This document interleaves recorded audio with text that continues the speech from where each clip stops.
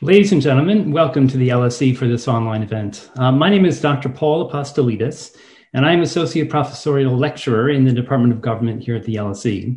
I'm very pleased to be here to welcome Lord Falconer for the Robert H. Smith Family Foundation Lecture in Democracy with Benjamin Franklin House. And I will hand over to Dr. Marcia Baliciano, Director of Benjamin Franklin House, in a moment to provide some background on this lecture series. For those Twitter users in the audience, the hashtag for today's event is hashtag LSE Democracy. This online event is being recorded and will hopefully be made available as a podcast subject to no technical difficulties. As usual, there will be a chance for you to put your questions to Lord Falconer. To submit your questions, please use the Q&A feature at the bottom of your screen. Questions will be submitted to myself, and I will pose as many as possible to our speaker. Please let us know your name and affiliation. We're particularly keen to hear from our students, our alumni, and incoming students, so please do let us know. But now I'm delighted to hand over to Dr. Marcia Baliciano to introduce this event. Thank you, Paul, and thank you, Lord Falconer. It is an absolute pleasure to cooperate on this Robert H. Smith Lecture in American Democracy with the London School of Economics. Particularly wonderful for me because I'm an LSE alumna, having completed my PhD in the Economic History Department. So, as you said, Paul, a little bit of information about the Robert H. Smith Family Foundation Lecture in American Democracy. This is actually our 10th lecture, and it's particularly poignant this year.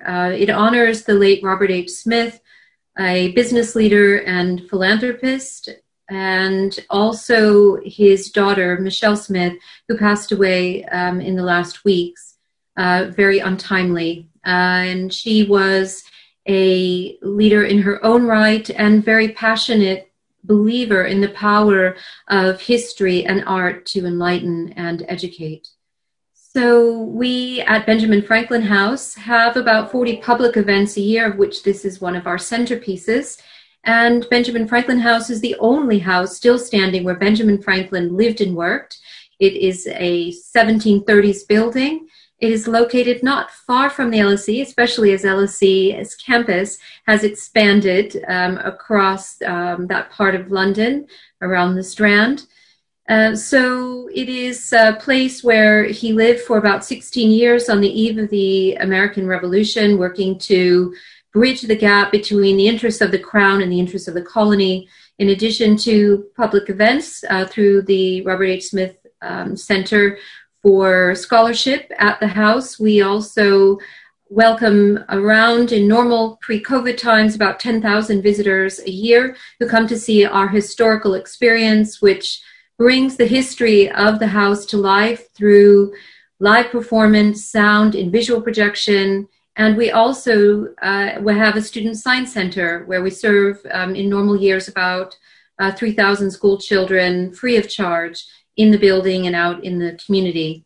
Franklin was very passionate about the power of digital, or maybe I should say the power of electricity, since he's considered to be the founder of electricity with his kite and key experiments, which happened supposedly in Philadelphia, but also he practiced on the shores of the Thames. So our series of activities has continued with really vibrant programming online, including lectures, Ben's book club, and also lots of programs for children and young people, including a Saturday Science Club. So that's what we do at Benjamin Franklin House. But let me introduce Lord Falconer, who is our very distinguished speaker today. Lord Falconer is an English qualified barrister and a partner in the London office of Gibson, Dunn and Crutcher. He's the former UK Lord Chancellor and the first Secretary of State for Justice, spending 25 years as a commercial barrister before becoming a QC in 1991. And I know, Lord Falconer, you also hold a special role with the Labour Party, and maybe you'll tell us about that. But we are fascinated about your remarks. They seem extremely timely on both sides of the Atlantic. So over to you.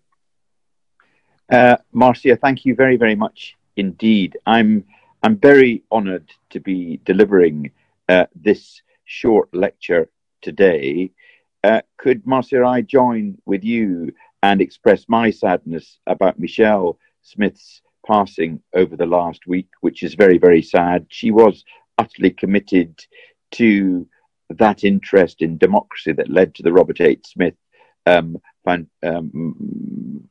endowing of this lecture. And it's very, very sad that she's passed away in the last week. I'm also honoured to be speaking under the auspices of Benjamin Franklin House. Benjamin Franklin was a very, very distinguished friend of the United Kingdom, who ultimately failed to bridge the gap, but to the benefit of the United Kingdom, not United States of America, and probably to the disbenefit of the United Kingdom. But again, I'm honoured to be speaking under his auspices. I do think this is an enormously significant time for democracy and justice, and I think it's enormously significant both in the United States of America and in the United Kingdom. My remarks are specifically directed to the United Kingdom, but I hope those who are listening will see that I think there are read across from what I am saying in relation to what's happening in America. In the United Kingdom, I think we increasingly look like we are becoming a majoritarian dictatorship. All that matters now in our system is that you get a majority in the House of Commons, and then you can do what you like. I say in parentheses that getting a majority in the UK House of Commons is a very different thing from a majority amongst the electorate. Indeed, it's a very different thing even from being the party with the most votes after a general election. But the point I wish to focus upon in my remarks this afternoon is that once you've got a majority in the House of Commons, all the old checks and balances that used to restrain governments, the executive in our system, appear to be under very real attack. Our United Kingdom democracy works because those who vote for the losing party feel completely safe, although the winning party will do things they may not like. Their own personal position is not at risk. Our democracy in the United Kingdom works because we have fundamentals in common right across the country. Yes, a commitment to democracy, but also a commitment to the rule of law, to freedom, and to tolerance. And until recently, our sense of what was freedom was shared. We would not tolerate a government which could do what it liked, and we would not tolerate interferences with our basic freedoms. Now, the nature of our politics in the United Kingdom, and maybe beyond the United Kingdom, views altogether too many of those traditional checks and balances which protected people, particularly those whose party who had lost in an election, who had protected those people from the government. Now, very many of those checks and balances are regarded as the enemies of the people. Precisely how our traditional freedoms are preserved in the face of a government which does not fundamentally accept what the limits are on what it can do is the dilemma that constitutionally we currently face. All too often we now hear, particularly in the media, that the checks and balances appear to be frustrating the democratically expressed view of the United Kingdom people. This happens at a time when, for completely different reasons, many of the checks and balances have had to go out of the window because of the coronavirus. The government currently sweeps away our freedoms by edict. There may be disagreements, for example, about whether or not the 10 p.m. curfew is wise, but there is very little appetite for arguing that the government should have that power. they should have that power. Today, I want to address where we are in relation to the checks and balances on the executive's power for action. And I believe that there are 4 particular checks and balances that we need to discuss. First, Parliament. Second, the media. Thirdly, the law. And fourthly, the civil service. First of all, Parliament. The executive in the United Kingdom is selected from the winning party in the Commons. If the winning party, which forms the executive, has a big majority, they control Parliament. They control the Commons in the sense that there is a reluctance for the governing party to bring down their own government. The way that the government loses power, where it has a parliamentary majority, if it loses a vote of confidence in the House of Commons. There are 3 times in the last 100 years in which a government in the United Kingdom has fallen because of a loss of confidence. Once in 1924, when the Liberals and the Labour Party came together to defeat the Tory government of Baldwin. That happened very shortly after a general election in which Baldwin's government had lost its majority. The next time a government fell because of a loss of a vote of confidence was the Ramsay-MacDonald government in the same year in 1924. Then the Liberals and the Tories came together to defeat the Labour Party because, interestingly enough, it was thought that Ramsay-MacDonald had interfered with a prosecution that was being conducted by the Attorney General, Sir Patrick Hastings, and that was regarded as so offensive to the rule of law that the other parties came together and defeated what was a minority government. And then the third time there was a defeat of a government in a vote of no confidence is in 1979. Again, every single party came against the Labour Party in 1979, which by then didn't have a majority because of a series of defeats in by-elections between 1974 and 1979. The ability of the government to be held to account in a very substantial way by the House of Commons in practice depends upon there being a hung parliament, which is what happened in the 224s and in 1979. There will never be a situation where the majority party throws out its own government. The closest that ever got was in 1940, when there was a substantial rebellion against Chamberlain, who did have a substantial majority in Parliament, and that substantial vote against him, which didn't lead to a defeat in a vote of confidence, nevertheless led Chamberlain to fall and a national government to take over from him.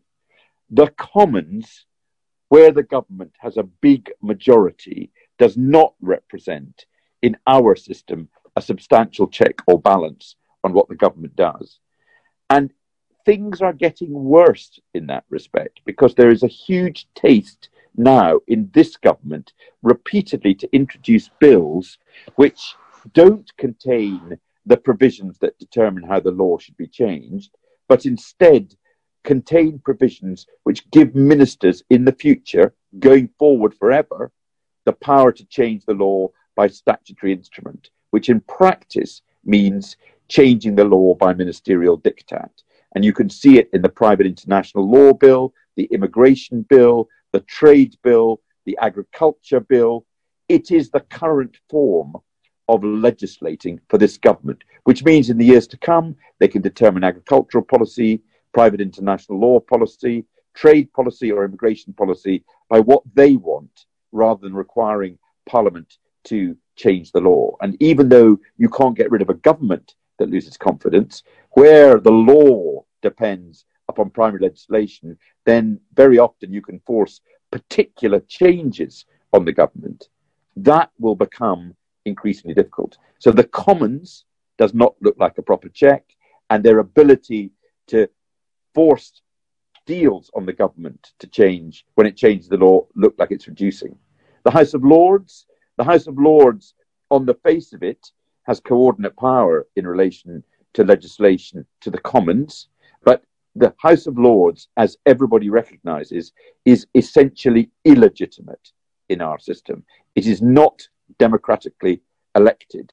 It can delay, it can revise legislation in minor respects, but it essentially can never hold out against the elected House on matters not just that have been referred to in a manifesto, but in relation to anything that is the central or a central part of the Commons programme, the government's programme. Because for an unelected group of people to hold out against the Commons would ultimately not carry popular support. We are, in the Lords, a collection of the relatives of the mistresses of Charles II, people who have made substantial donations to political parties, a few ex-Lord Chief Justices, and in my case, somebody who shared a flat with the man who became the Prime Minister.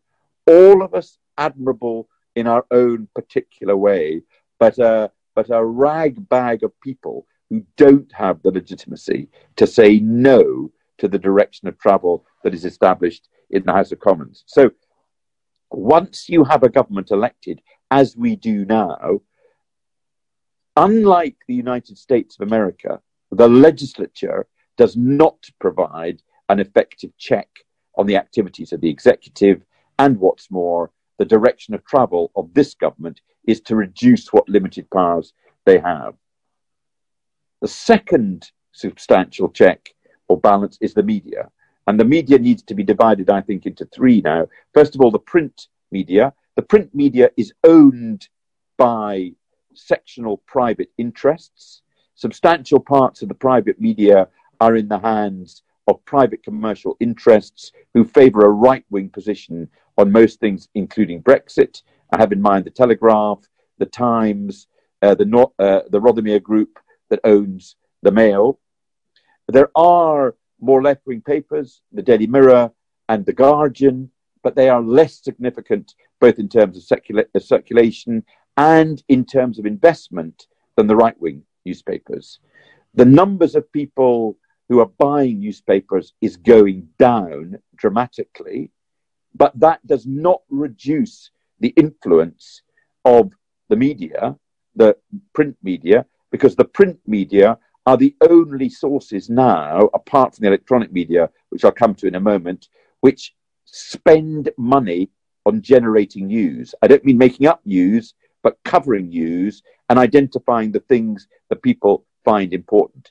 You will find that it's the Times, the Mail, the Guardian, the Mirror, the Telegraph that provides the content, both for lots of the content, the electronic media and social media. And that is an incredible influence on the way that we think. And how they are is, in terms of the print media, which feeds through to the electronic media and social media, effectively completely unregulated.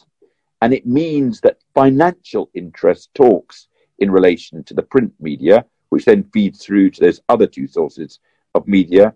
And that has an undue influence on the way that we think. As far as the electronic media is concerned, we are incredibly privileged in the UK to have the BBC.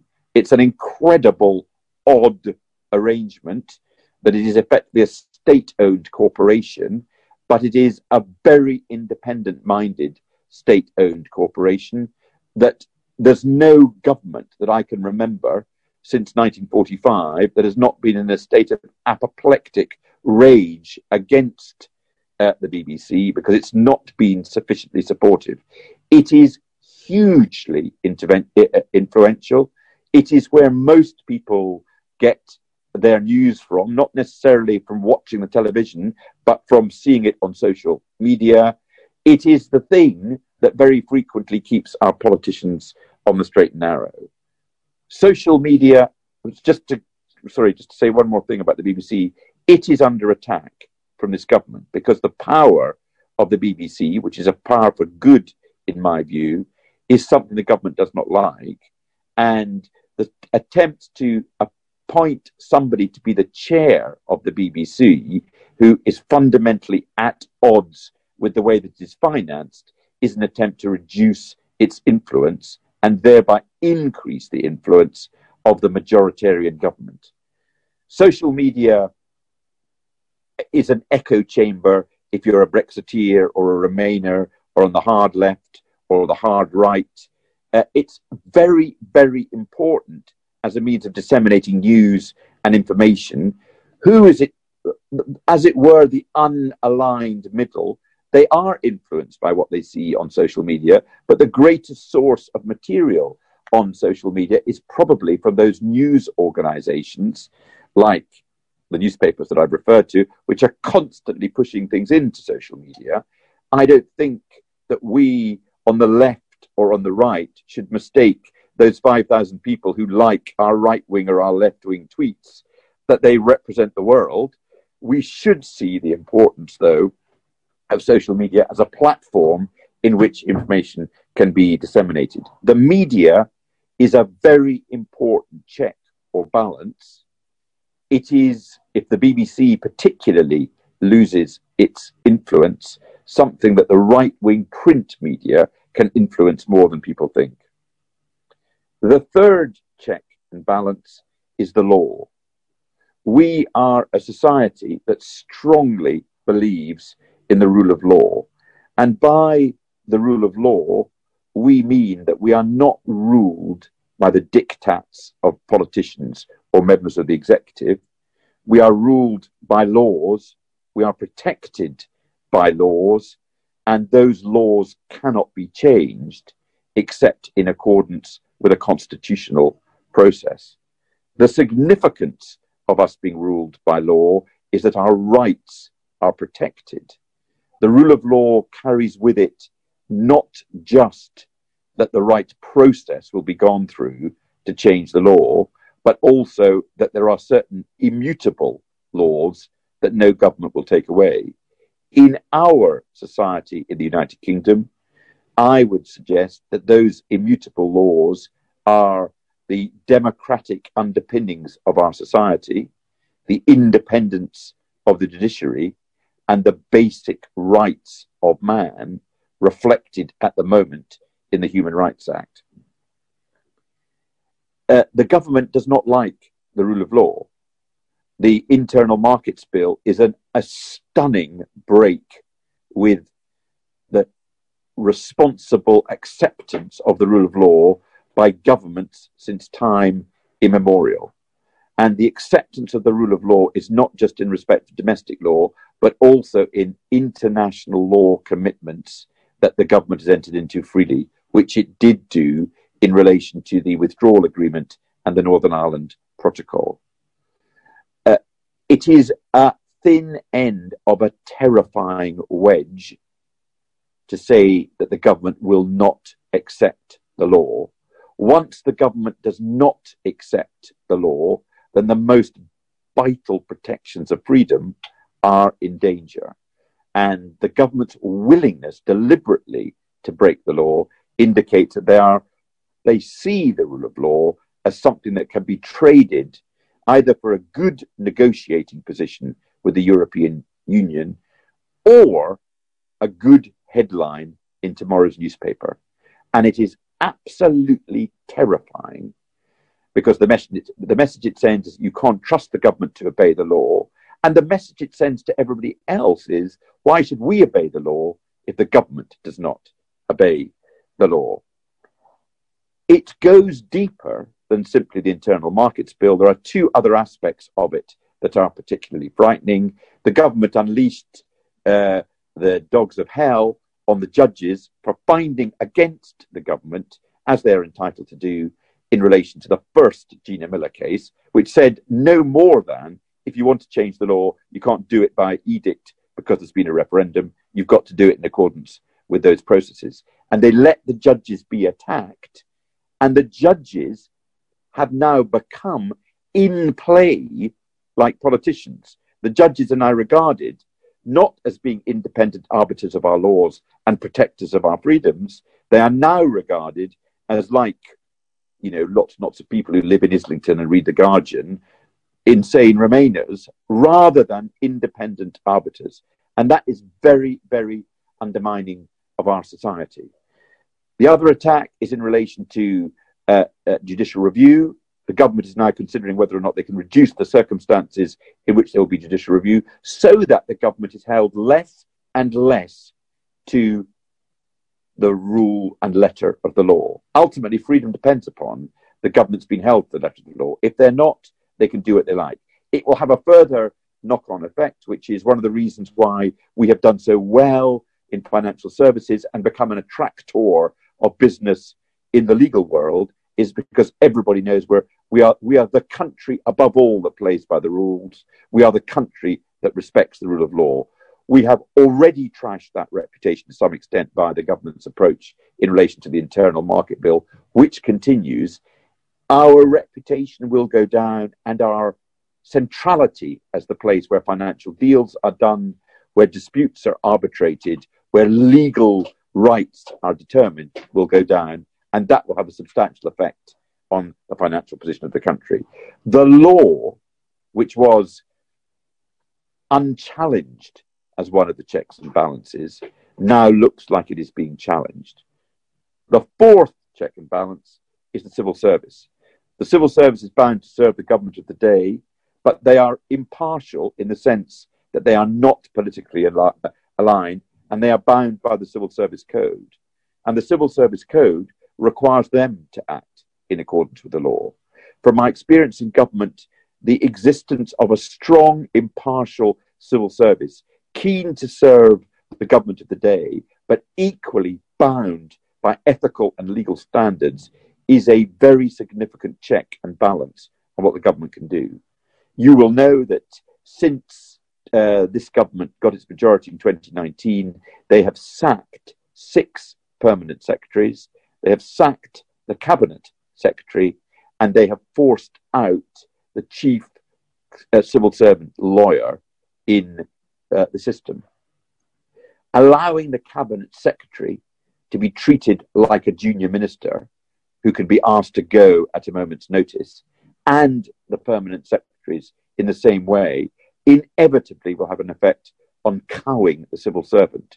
They will not be as willing as they previously were to stand up for both ethical and legal principles, because they will know that what this government is looking for and is willing to seek out is a civil servant that is willing to do the bidding of the elected government, irrespective of whether it's ethical or legal.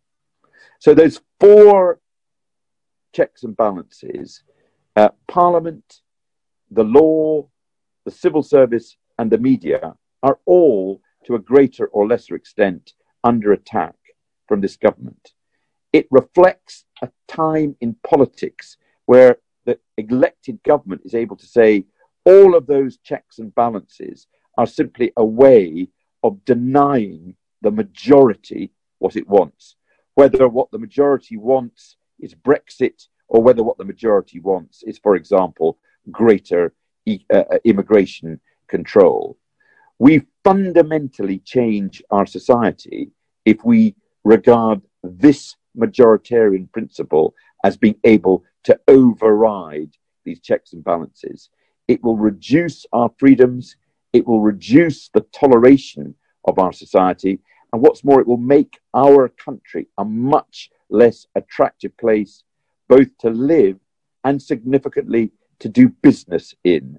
So there is our freedoms at stake, but there is also our prosperity at stake. And I am very, very worried. Thank you very much indeed. Thank you, Lord Falconer, so much for your presentation. We'll now open the floor to some questions.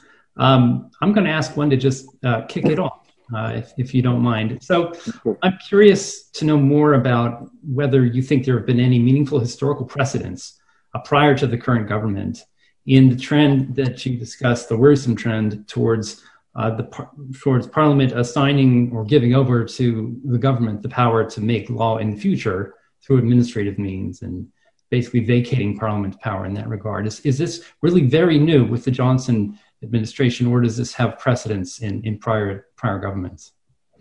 There has been a trend prior to the Johnson government where governments, including Labour governments, have been willing to pass what are called framework bills, where the bill gives the minister power to change the policy by statutory instrument, and sometimes what are called Henry VIII powers, where a minister is given power by statutory instrument to change primary legislation. So it has happened in the past, and the justification for it in the past has been circumstances change so fast that you should give the minister the power to reflect changes in society by changes in the policy.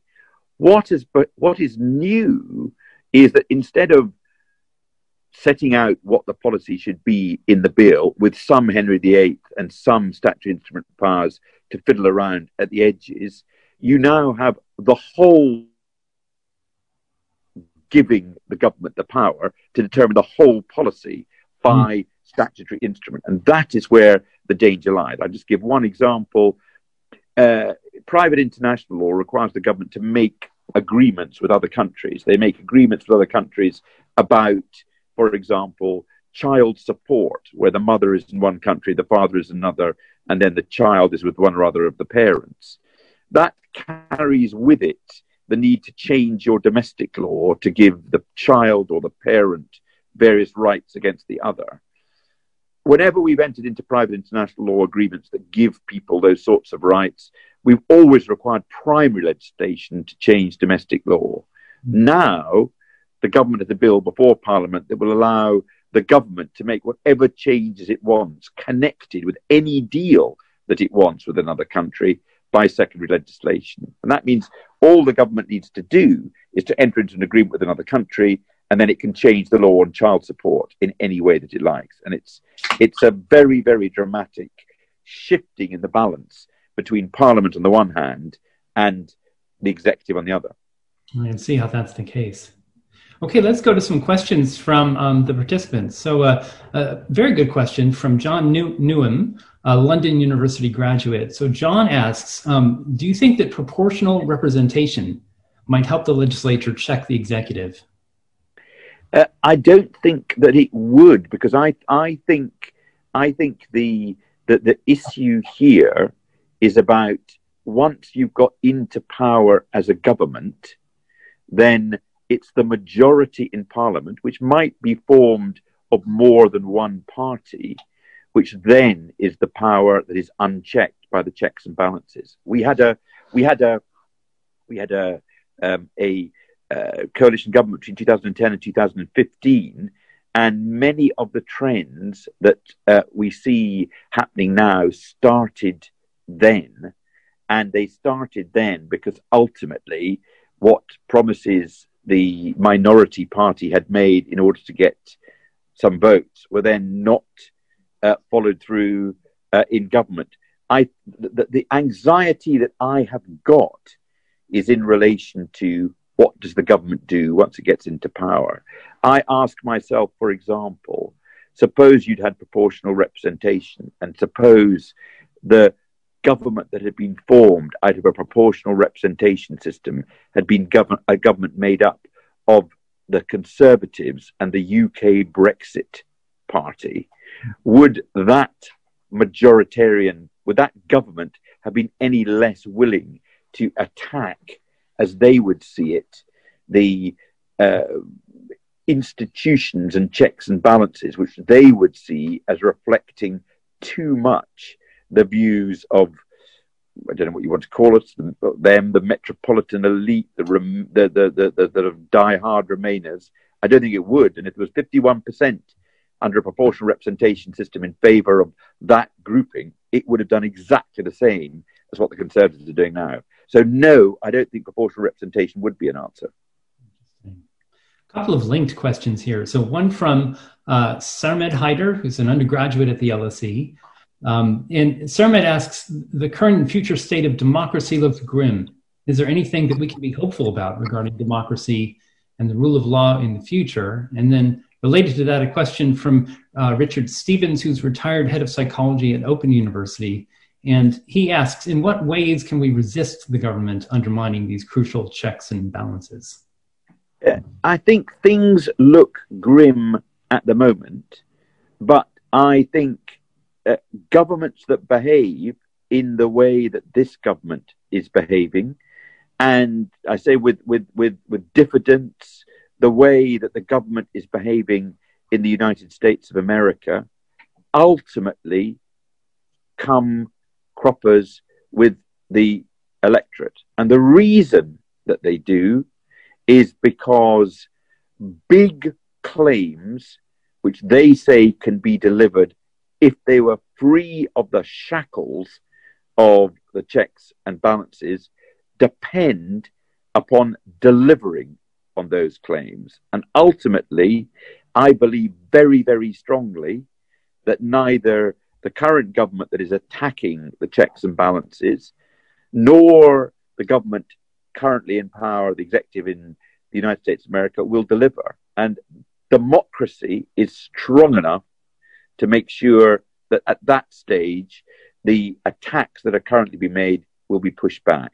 So my advice is one's got to stick with it, and one's got to continue to stand up for the things that certainly in the United Kingdom make us strong, because I believe we have been so much stronger than so many other countries because of our commitments to the rule of law, because of our commitments to tolerance and freedom and human rights. And that makes us strong both as politically free, but also commercially. And one has got to just weather the storm, is my strong advice. If I can jump in, Paul, with a question for Lord Falconer, picking up that point about the situation across the Atlantic, very controversial issues around the Supreme Court and whether in an election year, with the election now less than a month away, the ruling government should be allowed to hold its hearings on its selected person to replace the late Ruth Bader Ginsburg. Now, the Republicans are pointing out that it's ingenuous that if it had been a Democratic presidency and there was fear of a turn of party, that they too would be pushing to have their appointee added to the court before they would potentially leave office. But, is this system of the U.S. Supreme Court fit for purpose in the 21st century? The U.S. Supreme Court is a very different institution from the U.K. Supreme Court. And the reason it is very, very different is because the United States of America has a written constitution, which is the ultimate source of power. In the UK, Parliament is sovereign over everything, and it can change any law that it likes. In the United States of America, Congress cannot change any law it likes. It's got to act in accordance with the Constitution. So the Supreme Court justices have absolute power over what the Constitution allows, and that has led to these huge policy issues like racial discrimination, like Reconstruction after the Civil War, like abortion, like the death penalty, like gay marriage, being resolved not by the elected politicians, but by Supreme Court justices. So their position is very, very different from ours. And the consequence of having a written constitution, which allows policy issues to be resolved by judges, means that you have got a system whereby your politics affect whether or not you become a federal judge at all, and then your politics affect whether you go to the Supreme Court. I mean, make of this what you will, but in 2000, when the question was, should President Bush Jr. win the 2000 election, or should Vice President Al Gore win the election, the Supreme Court ultimately had to decide who won on the basis that Florida looked like a draw. And the Supreme Court, voted exactly down the lines of the party that had appointed the individual justice to the Supreme Court. So it's a very it's a different system. Having said that, President Obama, when he sought to appoint somebody in his last year in office, the Senate, which was sufficiently controlled by the Republicans to prevent it, said they wouldn't allow him to do that in the hope that they would get a Republican president who would appoint it. I think that was bad on the part of the Senate, because I think Barack Obama was right to say I was elected for 4 years, not for 3 and a bit years. The very same majority leader, Senator McConnell, who said you've got to wait so that the electorate can decide which president nominates the Supreme Court justice, that very same senator is saying, why on earth should you wait? Let's get straight on with it and resolve it. As it happens, I think Senator McConnell is probably right in his second emanation rather than his first, but it makes you disgusted with the politicians for being so hypocritical. It makes the public think, how on earth can you ever trust the politicians if all they do is say what suits them at a particular time? So I think McConnell is wrong in what he's saying. I think he's wrong first time round. I think he's right I think, Trump, for better or for worse, was elected for 4 years. You should decide the question of who should be the Supreme Court justice nominee on its merits. The person that Trump has nominated does not look to me a incompetent or hopeless lawyer. She looks like a quite distinguished jurist. She is plainly on the right, and the consequences going forward will be bad for the development of social policy. But it seems to me the American system allows for that. And I'm not sure that's a very good thing, but it is the thing. And it is what the states in America agreed to in setting up the United States of America. So I think this is the consequence. I mean, just one last point, which is Amy Coney Barrett is maybe 48 years old. There is no age limit to a Supreme Court justice. A very, I think, wrong principle has grown up that they will just go on and on and on. It comes from both sides. Ruth Bader Ginsburg was an absolutely brilliant Associate Justice of the Supreme Court of the United States of America. If she had retired age 78 or 79, which would be 8 years older than the UK judicial retiring age, President Obama would have been comfortably able to nominate somebody which would have had an impact on what the complexion of the Supreme Court would look like going forward now. So, I mean, I think Amy Coney Barrett has been nominated at 48, so maybe they'll get 52 years of a right-wing justice. And I mean, I would imagine, you'll be a nominating justice age 26 quite quickly in order to get a right-wing justice for as long as possible. And that's a bad trend. You get them, they start too young and they go on too old. It seems to me when I was listening to you talk about the decline of the rule of law in Britain, that you could look at the Merrick Garland episode as evidence that the same or a similar kind of phenomenon has been happening in the US with the Senate's refusal to do its constitutional duty. But I sense in your answer to Marcia's question also maybe hesitation about whether a written constitution in the UK would necessarily make things better in terms of the problems that you've analyzed. This relates to a question in from Donnie Reed from London University, who just asks plainly, would a written constitution address some of the problems that you've discussed? Yes, a written constitution would address a lot of the problems that I have said. For example, it would embed the ability of the courts to hold the government to law. For example, it would embed human rights in a particular way. I have always been against a written constitution because of the reasons I've rather gone through in relation to the United States of America. Ultimately, I think issues like abortion, the death penalty, racial discrimination should be dealt with not by judges, but by the elected representatives of the public. I think, though, in the light of the attacks that are currently being made on the checks and balances, one needs to address the question, is there a written constitution that one can have in the UK which would ensure that all that it did was to preserve the checks and balances without giving the justices of the Supreme Court the sorts of power that the United States of America Supreme Court justices had?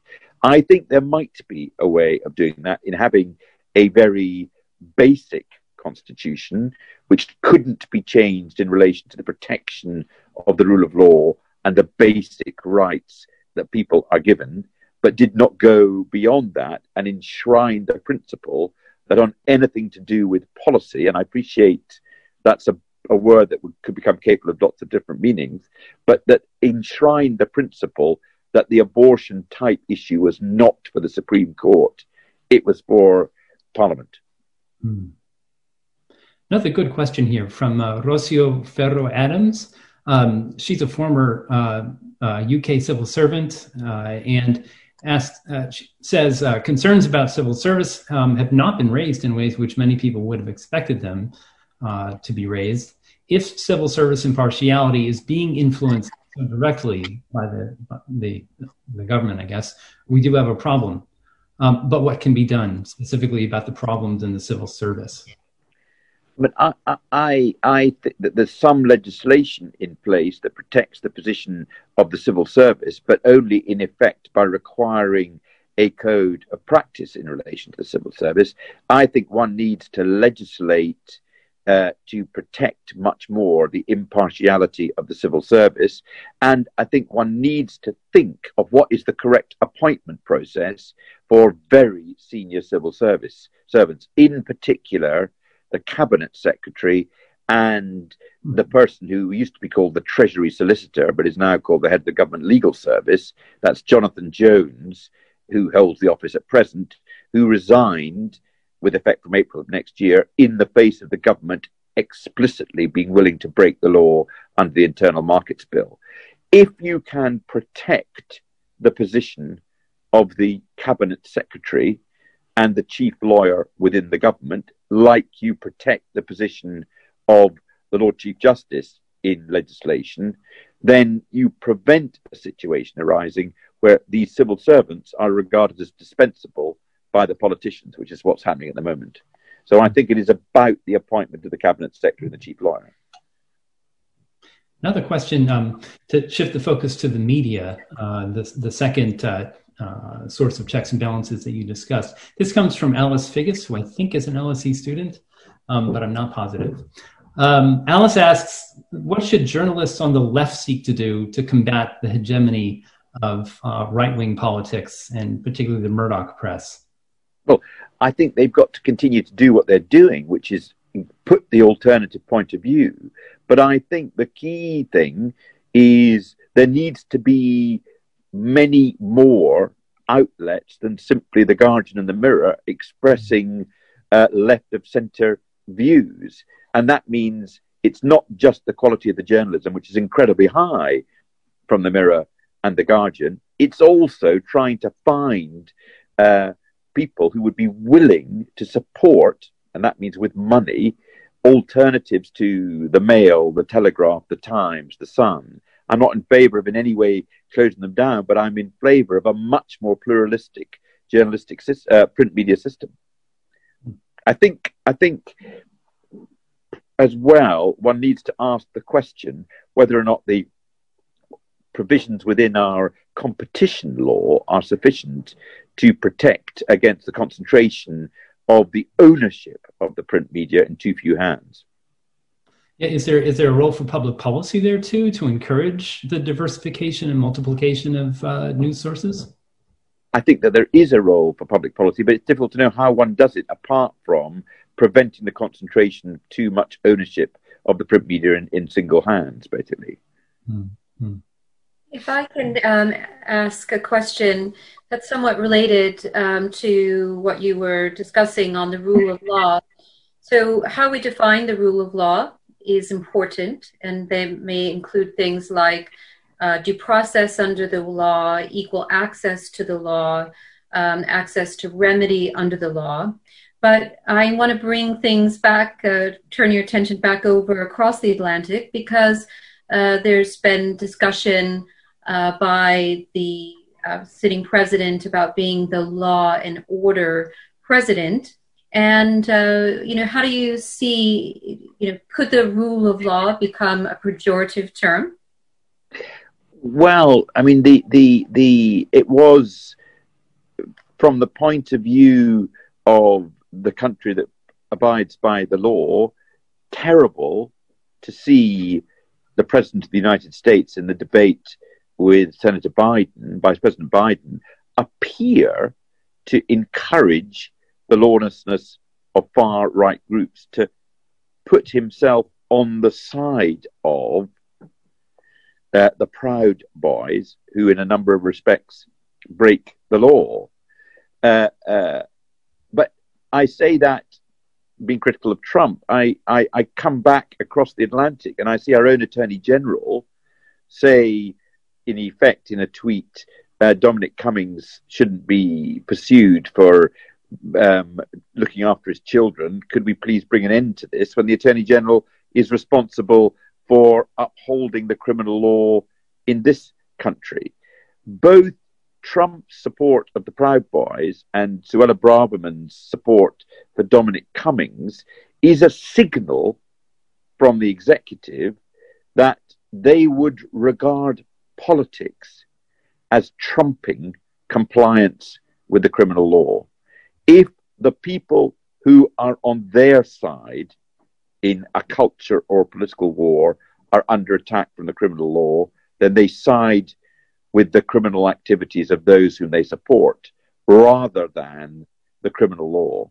And it is incredibly eroding of true law and order, because you are placing yourself on one side of a culture war rather than on the principle of law and order. So for both Boris Johnson and President Trump, who are trying to make themselves the law and order presidents and prime ministers, they are in fact the greatest underminers of law and order that one could possibly imagine.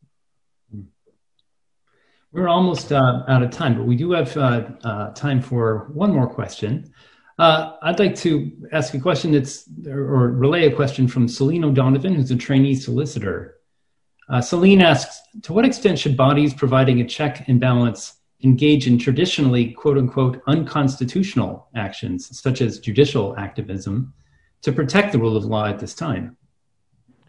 Well, for example, the judges have got to determine what the limits of lawfulness on the part of the executive is concerned. The question of judicial activism raised its head in relation to the prorogation case. Did the executive break the law by a prolonged prorogation? The only people who could legitimately decide whether or not they had broken the law were the judges. And in the divisional court, they decided that they hadn't. And in the Supreme Court, they decided that they had. Now, it would be regarded as quite an activist decision by the Supreme Court to have concluded that. But ultimately, they did it in accordance with their judicial oath. It was well within their jurisdiction to do so. Very often, difficult questions of line drawing arise for judges, but they've got to decide. And as long as they've got the power legitimately to do it, and they honestly believe that that is the right legal decision, then they should be entitled to do it. And the question carries with it the sense that in some way, judicial activism involves breaking the law. It doesn't, as long as the judges are not straying way beyond their jurisdiction. And in relation to, for example, the prorogation case, there's no dispute that they had the power to do it. It was a difficult decision, and they came down on one side, an activist side, it's true, but most certainly not an unlawful side. That's an important distinction. Well, thank you so much, Lord Falconer. It's been a great pleasure to listen to you today. I'm sure it's been a pleasure for everyone here to hear your comments. Thank you also to Dr. Balaciano and the Benjamin Franklin House for putting on this event with us. As someone from Philadelphia, I'm particularly glad to be able to take part. And thanks to everyone for joining us today. We're most grateful that you could find time in your busy schedules to be with us. Thanks, everyone. So long.